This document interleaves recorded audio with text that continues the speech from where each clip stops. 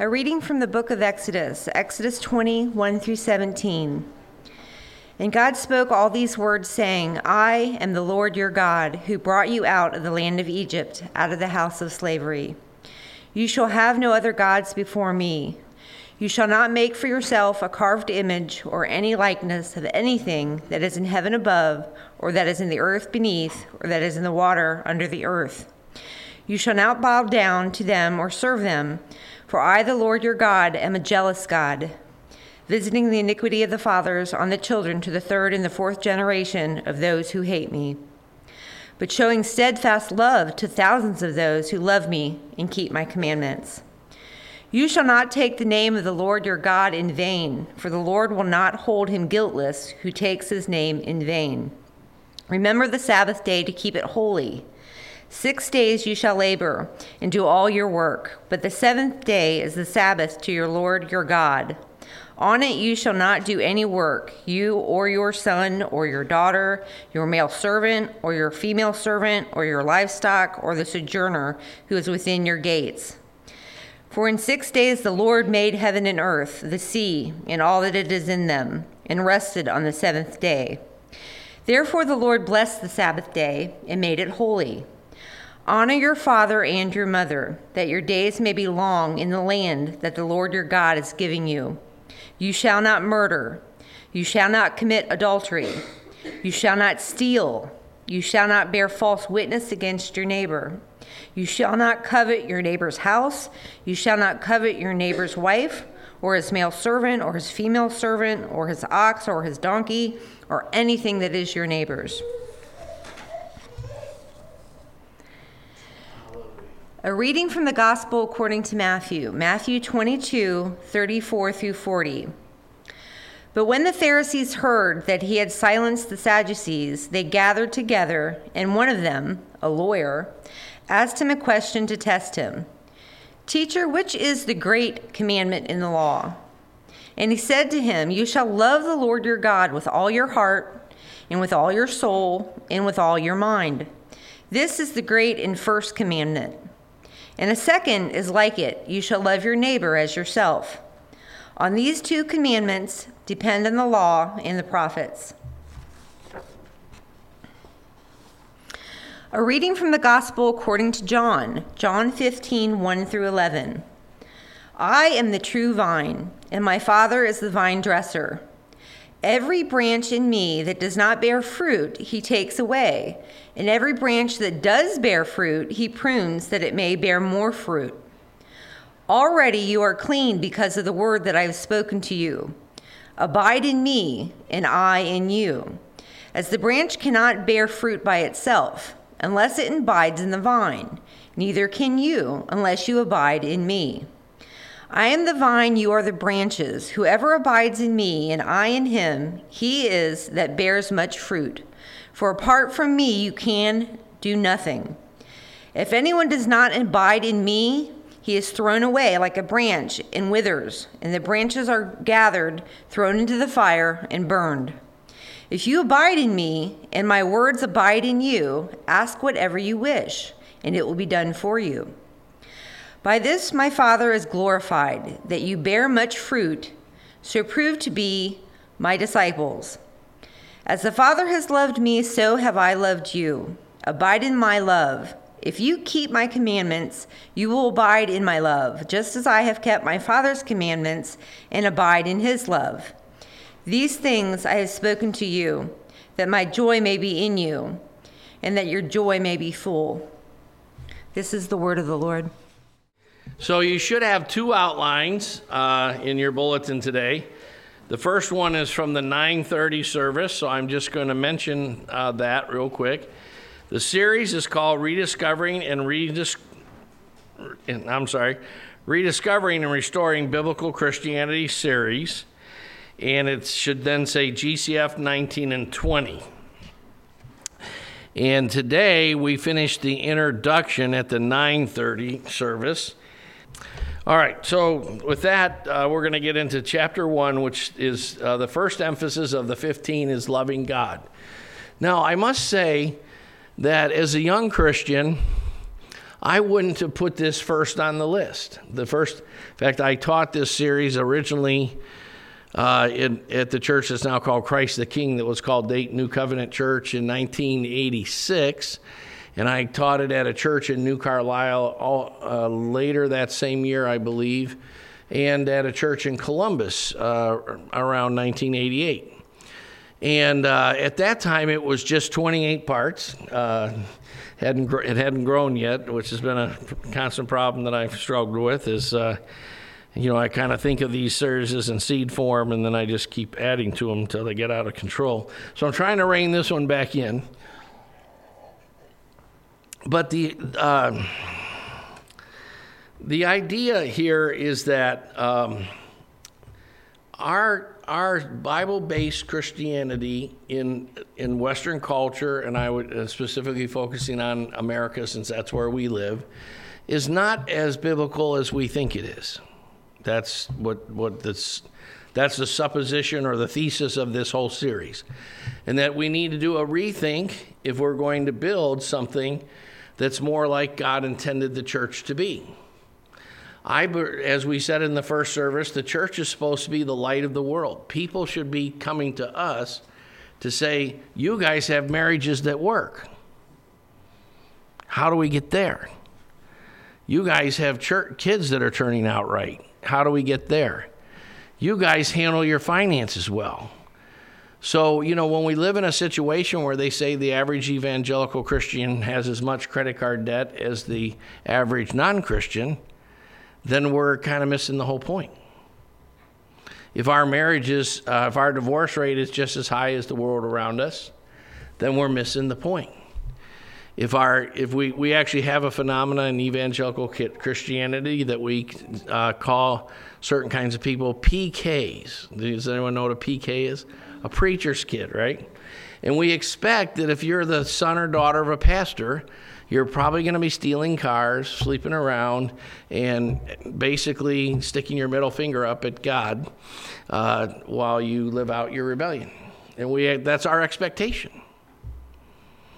And so, clear, like I could go on, but that was what we covered last week is reasons from a Bible perspective why we need this rethink idea.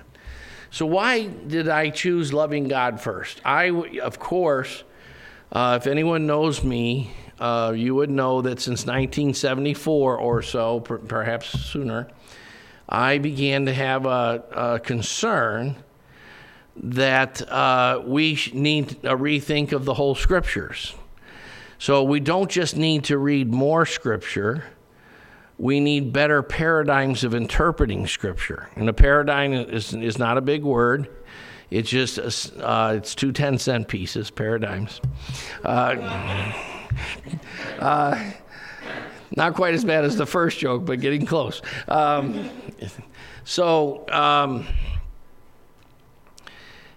paradigm is just a set of assumptions that we bring to the text that determine what we're going to get out of the text.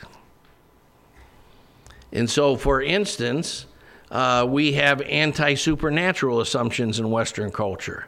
So we think the stuff that's in the Gospels where they cast out demons, heal the sick, and these sorts of things, well, that was for Jesus and the disciples.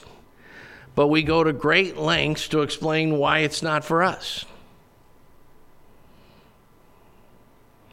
When in fact, it's quite clear that the Bible is sort of presenting it as this is normal Christianity. This is what it's supposed to be like. And so, we have many other such ways that we reduce the message from what the message is intended to be from the author. So I've always had an emphasis fundamentally on restoring a better hermeneutical. That is, hermeneutics is just the study of how to interpret Scripture. And what we want to do in this church, what we do a lot of, I remember when Amber Poon first came to this church, because of discussions she and I were having, I threw in 3 or 4 messages called Mountains in Matthew and so forth that was kind of designed to sort of acclimate how do you get your Old Testament back. because she had been raised in a Christianity where the Old Testament's not very important. And we have lots of paradigms of interpreting Scripture that basically dismiss the Old Testament is not that important. And if there's anything gift I want to give you, it's I want you to get your Old Testament back. As Jesus and the apostles used the Old Testament, you can't read a chapter of the New Testament without their referring to, quoting the Old Testament, using word pictures from the Old Testament, using historical characters from the Old Testament over and over and over again to illustrate the things they're trying to tell us about Jesus. Right? Of course, we're living in an unprecedented outpouring of the Holy Spirit worldwide. And so I've always had some emphasis on who is the Holy Spirit, how do we have a more powerful, intimate, experiential, fruitful relationship with the Holy Spirit. Of course, the church. We talked a little bit at the 9:30 message about the subject called ecclesiology, which is just the study of the church, and why we're missing that in evangelical Christianity. So normally those are my hot topics. So why would I start with loving God first? Because what we want to do, Isaiah 55, Isaiah is actually rebuking the people of Israel, and he says, my thoughts are not your thoughts, nor are my ways your ways. And we read that nowadays as if, well, that's what the way it is. Our thoughts aren't God's thoughts. Our ways aren't God's way. And that's the way it's supposed to be. But actually, it's a rebuke. He's saying, by now, your thoughts ought to be my thoughts. By now, your ways ought to be my ways. By now, you should be able to say with the Apostle Paul, the things you've heard and learned and seen in me, if you practice these things, the God of peace will dwell with you. In other words, you want to have the presence of God in your life? Watch how I live from the attitude motivational level and live that way. And God's presence will dwell with you, right? So,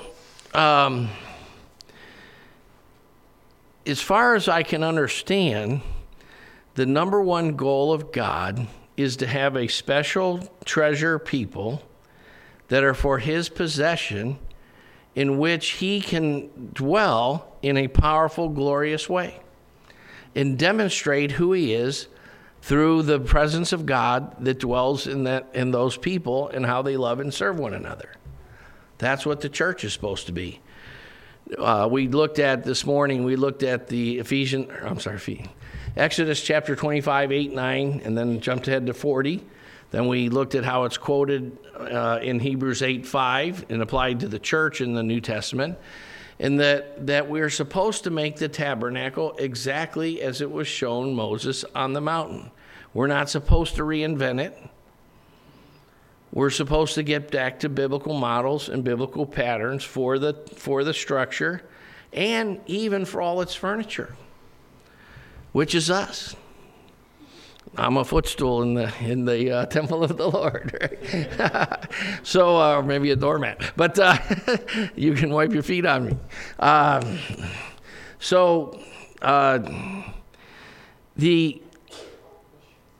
So when you look at all that, you got to kind of start to say, well, what would God's highest priority be? And I think it's simply this: God wants us to love him. He wants to reveal to you how much he loves you. Of course, because we're sinful and because we're finite, so don't play pitchfork with what I'm about to say. You know what I mean by playing pitchfork? That's when, like Jennifer Pett says, takes her pitchfork, says, "Boy, I hope Bradbury's listening to this one." And Bradbury says, "I hope Kyle's listening to this one." That's called playing pitchfork with the scripture. Boy, I hope my roommate heard that. Boy, he's really speaking to my wife this time. That's called playing pitchfork with the scripture. So don't play pitchfork with this. But every person in this room is deficient in knowing both scripturally or cognitively from an intellectual point of view, and in knowing from a spiritual, practical heart point of view how much God loves you. And every person in this room would be benefited if you understood that on both in a scriptural, in your cognitive processing kind of way, and in your spirit and in your heart. If you experience the love of God on a more real, tangible, transactional level, you would be changed. As the scripture talks about how he's changing us from glory to glory. That revelation of God's love would be a glorious thing that would impart the glory of God to your life. Every one of us could benefit from that, right? So what God foremost wants in creating all this, he's less, Christians fight over all sorts of splitting of hairs of doctrines and practices and so forth. And sometimes we're guilty, as our Lord said, of straining out gnats and swallowing camels. Now, he didn't mean that we actually eat gnats, although I get some on my bike, on the bike path once in a while. But not intentionally necessarily. But I never swallow camels on the bike path. So sometimes we do that where we major in minor things, is what Jesus is talking about, and we miss the major things altogether. And the most major thing of all is that God wants you to know more about how much he loves you, and he wants that to impact you in such a way that you love him more. You love him back more. So that's exactly what we're going to deal with today. The first scripture reading was from the Gospel of Mark, and there's a parallel passage in Matthew. The reason I chose Mark's version of it, the Luke version that's on your page toward the top is an actual different encounter. But Matthew and Mark have the same encounter, and the scripture reading that Jennifer read was from the Matthew version of it, which is here on my page.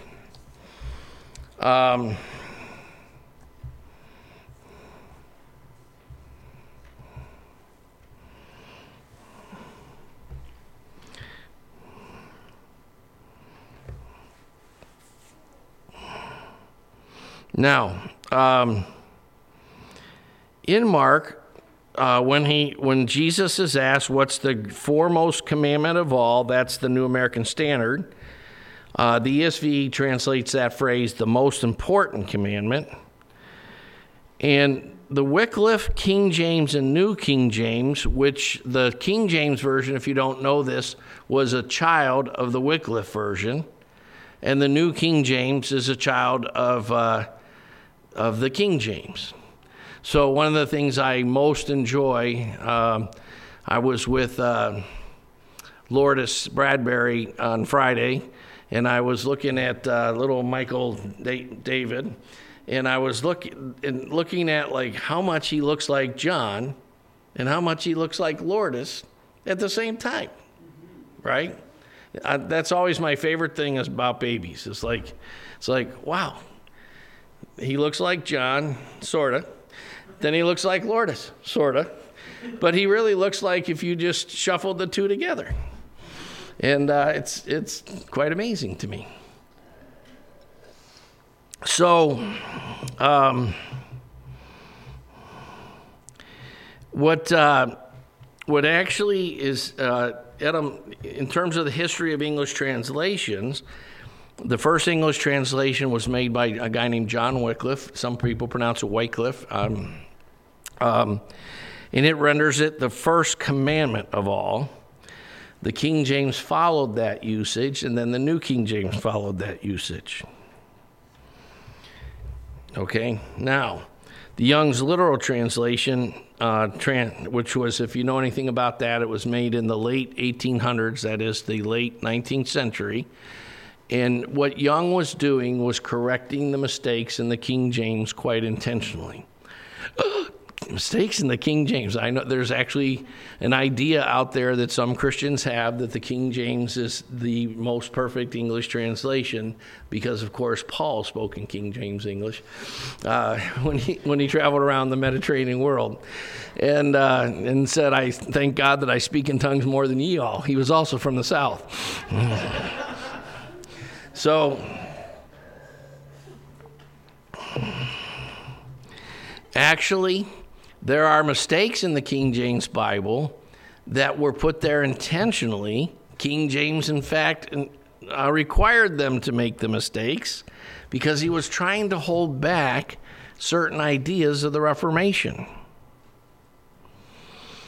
And so in Ephesians 4, when they translated the Greek word poimen, which appears 17 times in the New Testament that the King James was made from, the other 16 it translates the word shepherd.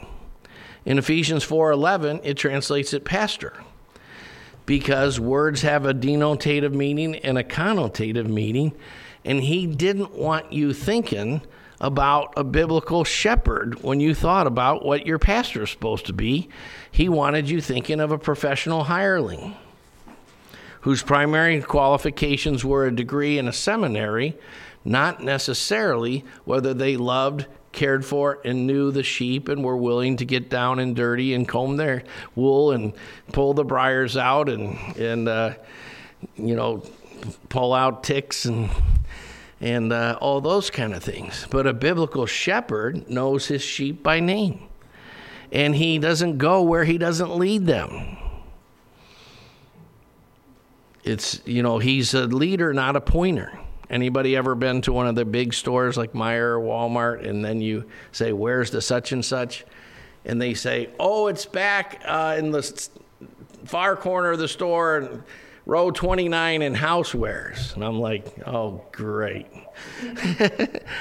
Don't you love when they go, "Come on, I'll show you"? That's the difference between a pointer and a leader. Someone who says, "Come on, I'll show you."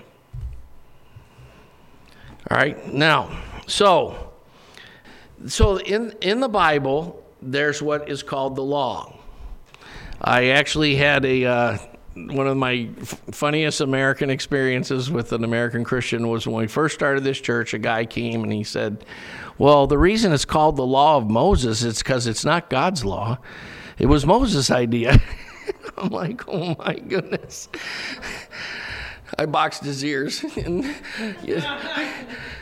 No, Sandy McNamara used to always tell me that she pictured when Nehemiah pulled their beards out. That reminded her of me. But I've never pulled anybody's beard out, actually, nor boxed their ears.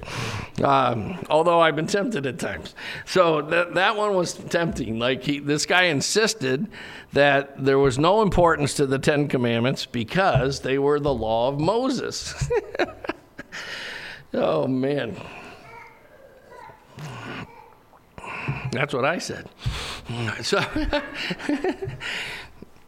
I said,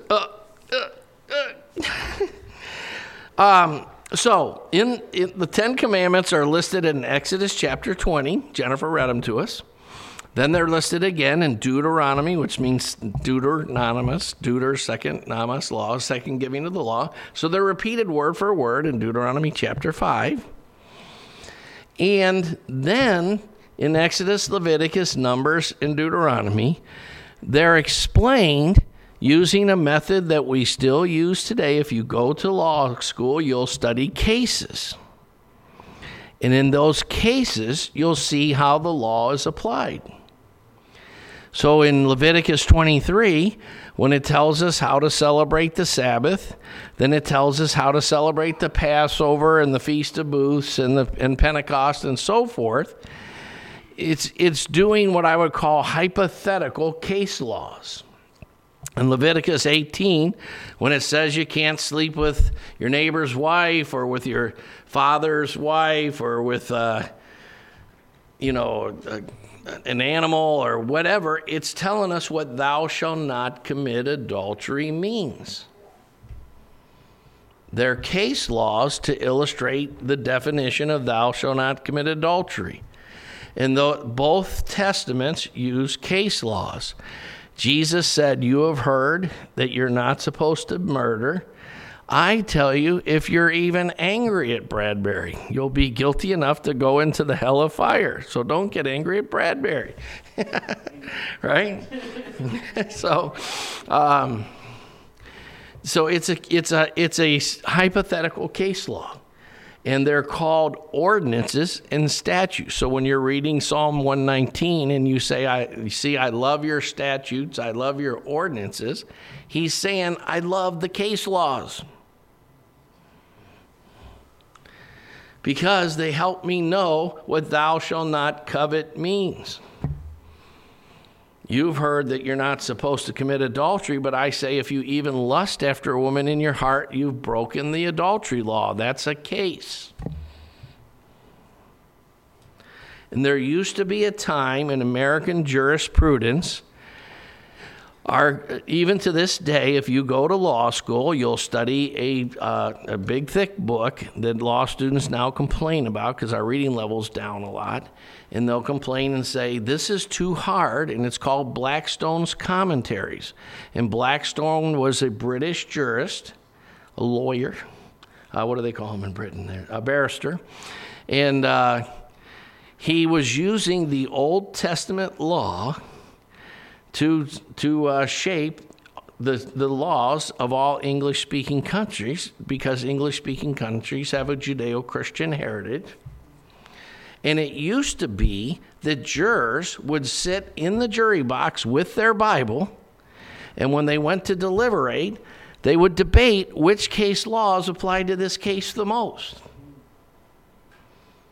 Just a few years ago, a juror in an American case got their Bible out and said, I think this case is a lot like such and such passage, and the judge declared a mistrial and threw the case out because someone had consulted the Bible, and that was a violation in the judge's mind of church and state. How ignorant can you get? This is a so-called educated judge who has a degree from law school who knows nothing of our nation's history. Nothing.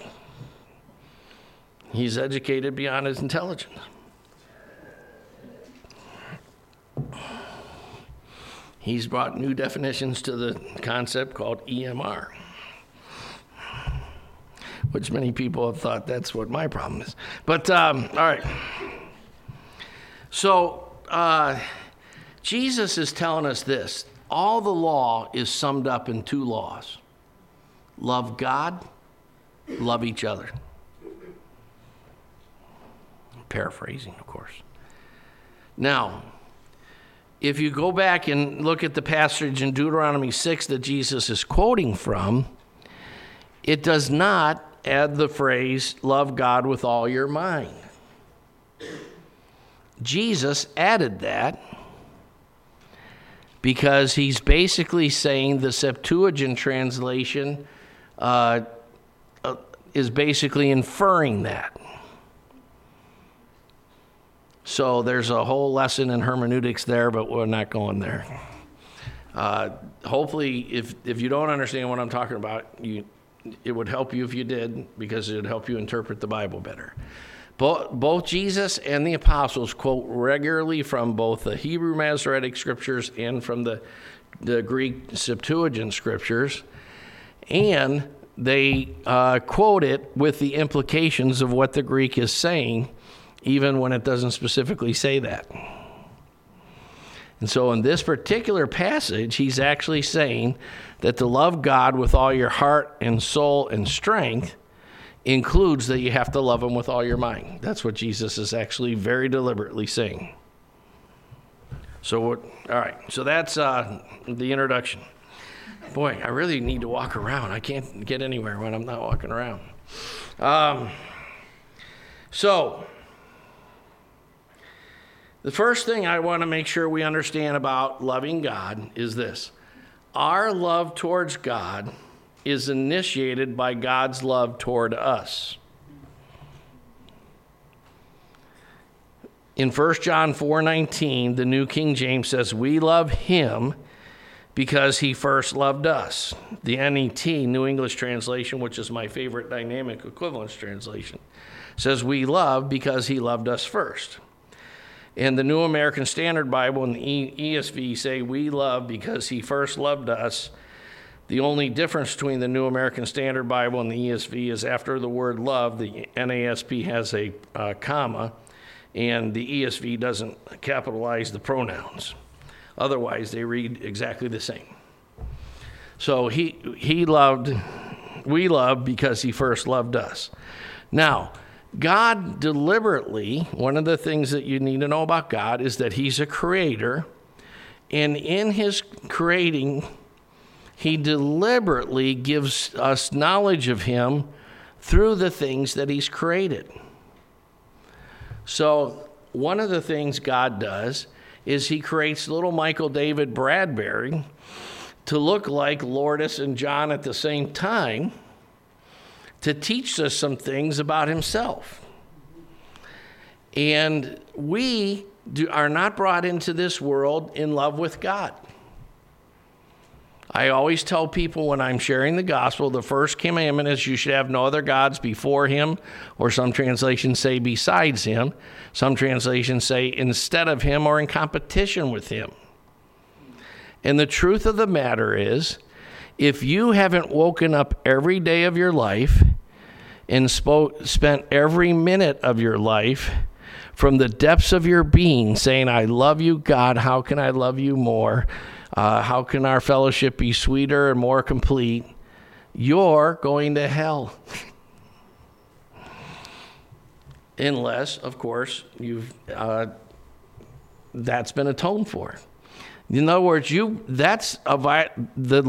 were made to love God with all your heart, soul, mind, and strength. That's what you were made for.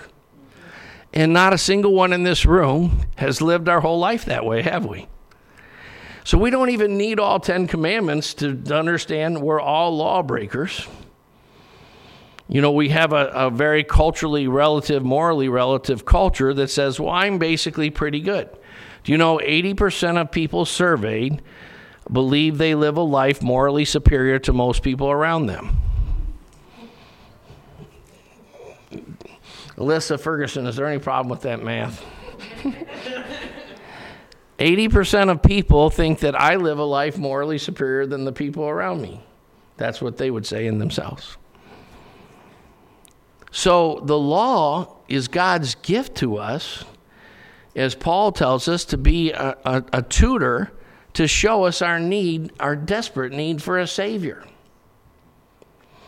And when we talk about the very first commandment, we haven't lived it. When we think of loving God, we think, well, I go to church most of the time. I don't cheat on my tithes too much. And I read my Bible, 4 out of 10 times that God wants me to. And I treat my son or my wife or something pretty good sometimes. I'm a pretty good Christian. That's how we think, right? And the law helps us see ourselves how God really sees us. In need of a deliverer. In need of a Savior. Totally under judgment before the court of a righteous and loving God. So when the Lord leads us to Christ, we could put a lot of verses like, no one can come to me unless the Father draws him. You didn't choose me, John 15:16, but I chose you and appointed you that you should bear fruit and that your fruit should remain. We could look at lots of ways of understanding that he's the one who calls. He's the one who draws. If we are actually running from reality, we are perfectly content if we can sort of stay where the Pharisee did in the story of the Pharisee and the publican, Lord, I thank you that I'm not like other men. Right? I'm not even as bad as my roommate. You know. And then we come up with our own arbitrary standards of what? Like, I clean my room, he doesn't. Or whatever. So, love God gives us things like, you know what? Your child likes to hug you and say, Daddy, I love you, and so forth, right? And we all love that, right? And slobbers all over us, and little Zerbers on his belly or her belly, and if you have a daughter, and whatever, and we throw them up in the air, and most of the time we catch them, and you know, we bounce them on the bed, but the truth of the matter is, your child will be somewhere between 25 and 35 years old before they start to be capable of loving you back to any degree of what you're pouring into them. And the Lord does that so we would know about his love for us. God's love for me is beyond what I am somewhat educated, not that much, but I try to have some vocabulary. I'm not very eloquent or whatever, but even if I did my best job of explaining how much God loves us, it would be pathetic compared to how much he loves us. Right? And our love back for him is disappointing on some levels. Yet, the Lord is a lot like my wife. You know what I love about being married to Catherine? Is she's one of the easiest wives to make happy in the whole world. That, you know, like, I make her tea, and like she thinks this is a great, wonderful thing. That's it. Like, I make her tea every night. I don't do anything else. I don't make the bed, nothing. Don't even take care of her. I pay Stephen to do this or that, but I don't, you know, like... You know, I would encourage all of us to be more like Catherine in this respect. The slightest little gesture of caring or loving goes a long way with Catherine, because she is really sweet and nice, unlike her husband. But but you know what? She's a lot like God. Do you know, like, do you like when your kid is zerbering all over your face? And you know how kids love to play? I love when kids are like Hudson or Lily's age, where they like to pull your nose and they're always poking you and they're sticking their finger in your mouth and grabbing your glasses. Oh, I hate those smudges. Baby fingers on your glasses. And, you know, like, their love back to us is so inadequate compared to our love for them, yet we're so happy with it, aren't we? Amen. Why? Because God is actually like that. Like, so many of us struggle under all kind of condemnation and guilt because we made a mistake here or there, or we turned our back on God here or there. Oh, I'm walking away from the mic. I'm going to ruin the message. Oh, well.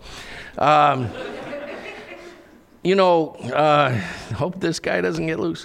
The truth is, you know, we just make our feeble attempts to worship him or to read his word, and he is so happy to spend time with us. He's like, wow, you know, David is reading his Bible. I'm so excited to spend time with David. He's a lot more like John Gray than he is like me in that respect, right? So that's my first point, and I'm running out of time, but the first point is simply this. Our love back to God is as feeble and inadequate as it is, starts with his love toward us.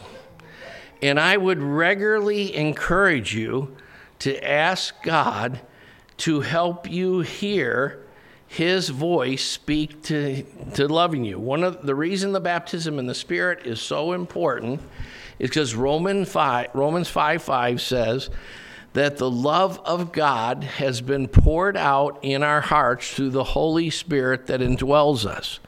The more filled you get with the Holy Spirit, the more flowing in the power of the Spirit, the more able to hear the Spirit you are, the more you're in reality. And the reality is He loves you.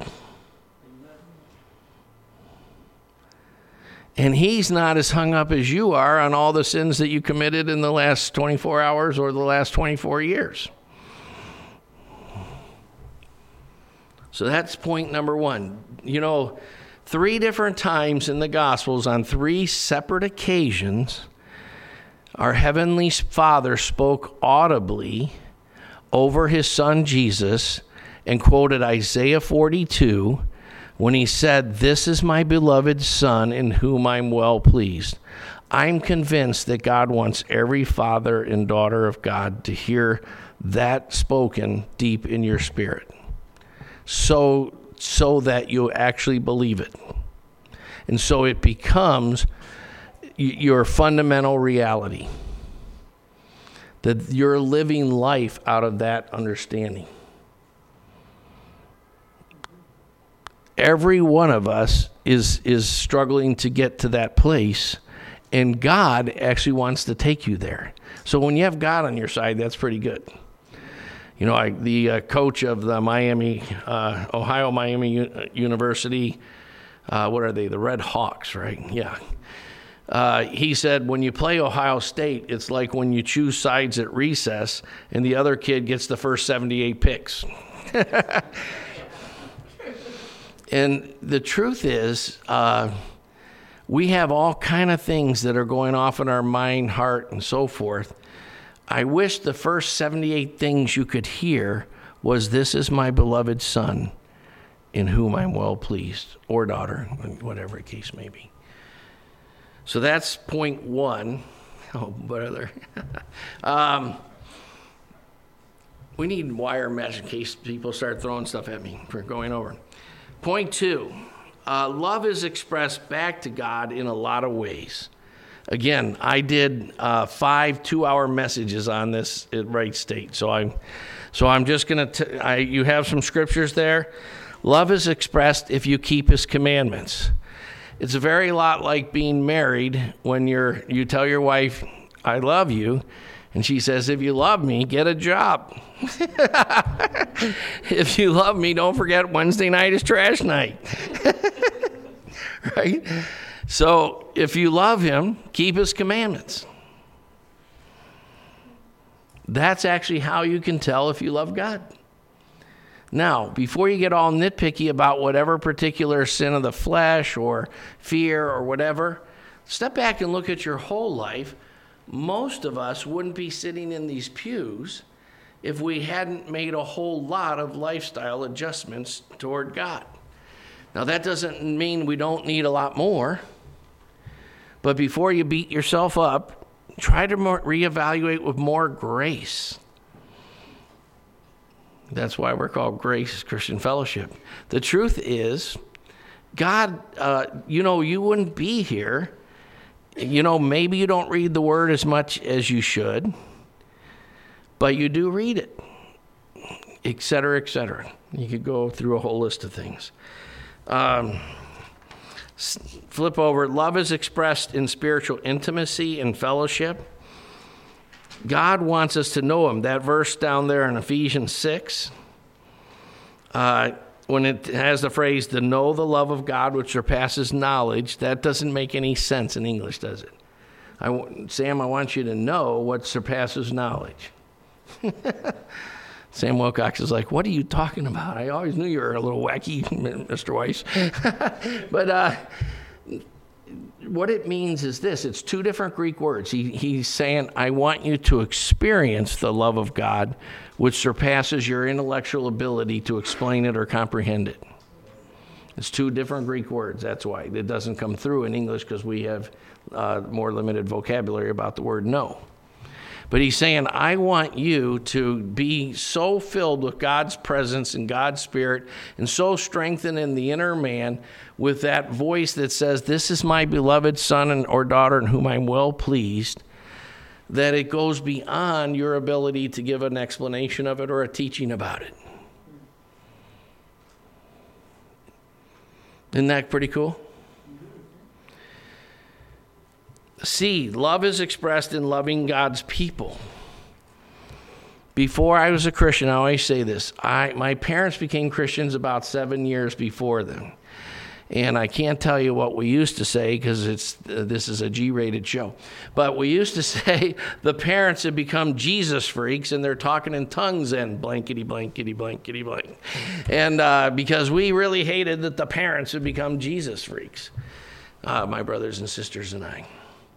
And then when I became a Christian, I would ask these people questions about what does this verse mean? What does that verse mean? And I was reading in Matthew when he said this, what does that mean?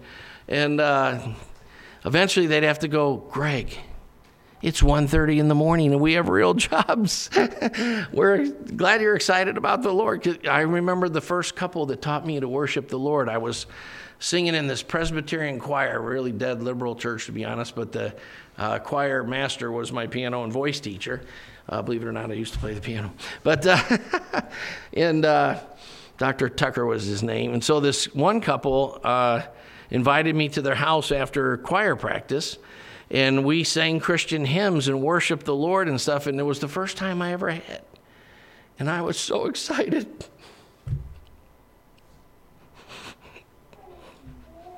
But eventually they really did. They said, Greg, it's 1:30 in the morning. I'm like, one more hymn, one more time, let's go, And like little kids, when you throw them up in the air and catch them, and they always go, again. I think Lily Gray, that's the only word she knows, again. Whenever you tickle her or whatever, she, again. Don't you know any other words? So, love is expressed in loving God's people. If you love God, you will want to be in a more than a see you on Sunday type church. You'll want to be in a church that's pressing into reality and relationships. And the deeper the relationships, the better. If we get to a certain size, we'll eventually have a small group structure. Every church I've ever started did. We're just not big enough that we need that. But the reason we're all over at each other's houses all the time and, and so forth is because we're sharing life. Love is expressed in loving one another. How can someone say they love God whom they haven't seen? This is why I harp on this point about the fact that Sunday morning is the most segregated hour in America. The sociologists say that. Why? Because black Christians and white Christians don't want to be with each other. So we have separate black churches and we have separate white churches, and we might as well spit on Jesus ourselves. It's an abomination to God. I met a young man who I had some Bible studies with, and he knew that I could help him grow a lot in the Lord, but he frankly told me he went to a church from a particular country in Africa that's not in Eastern Africa, I will just say. And it was more important to him that he went to the church with all the people from his own country than it was that he grew in the Lord. And I'm not just picking on that particular country. That's just true of so many people. Churches have the old people's group and the youth group and the children's group. And do you know why? It's because we have a faulty doctrine called homogeneous. We sit and talk after church with all the people that are like us. That makes God sick. And I don't even want to be polite about it or care if anybody gets mad at me. Sit with somebody who's different than you. Different color, different nation, different socioeconomic status. Short people, tall people, green people, purple people. Sit with people that are different. Really. Reach out to someone who doesn't fit in as well. You know, I'll tell you, there's certain people in our church, I won't embarrass them by naming their names, that are really good at making people feel like they belong. And that, to me, is the most desirable ministry you could have.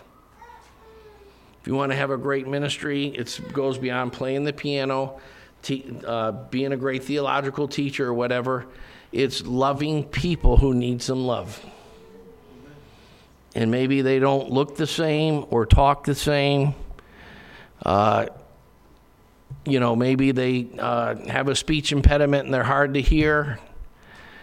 That is so little compared to what God did when he reached out to us and made us belong to his family.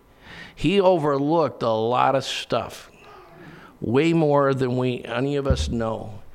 And I'll tell you, I'm proud to be a pastor of this church because we have a little diversity. I'll be even prouder if we can have a lot more diversity. I hope we have all kind of people with, we got people with long hair and no hair. The more different it is, the better. So love is expressed in loving God's people. And God's people don't, I'm going to tell you one of my own sins. People tell me I shouldn't tell people that my sins as much as a pastor. Thank you for your opinion. But before I was a Christian, I was very bound up by being cool and popular and all that, which is about that's about as demonic as it gets, like to really care what other people think of you and to want to be cool and all that nonsense. Now I just want to be weird.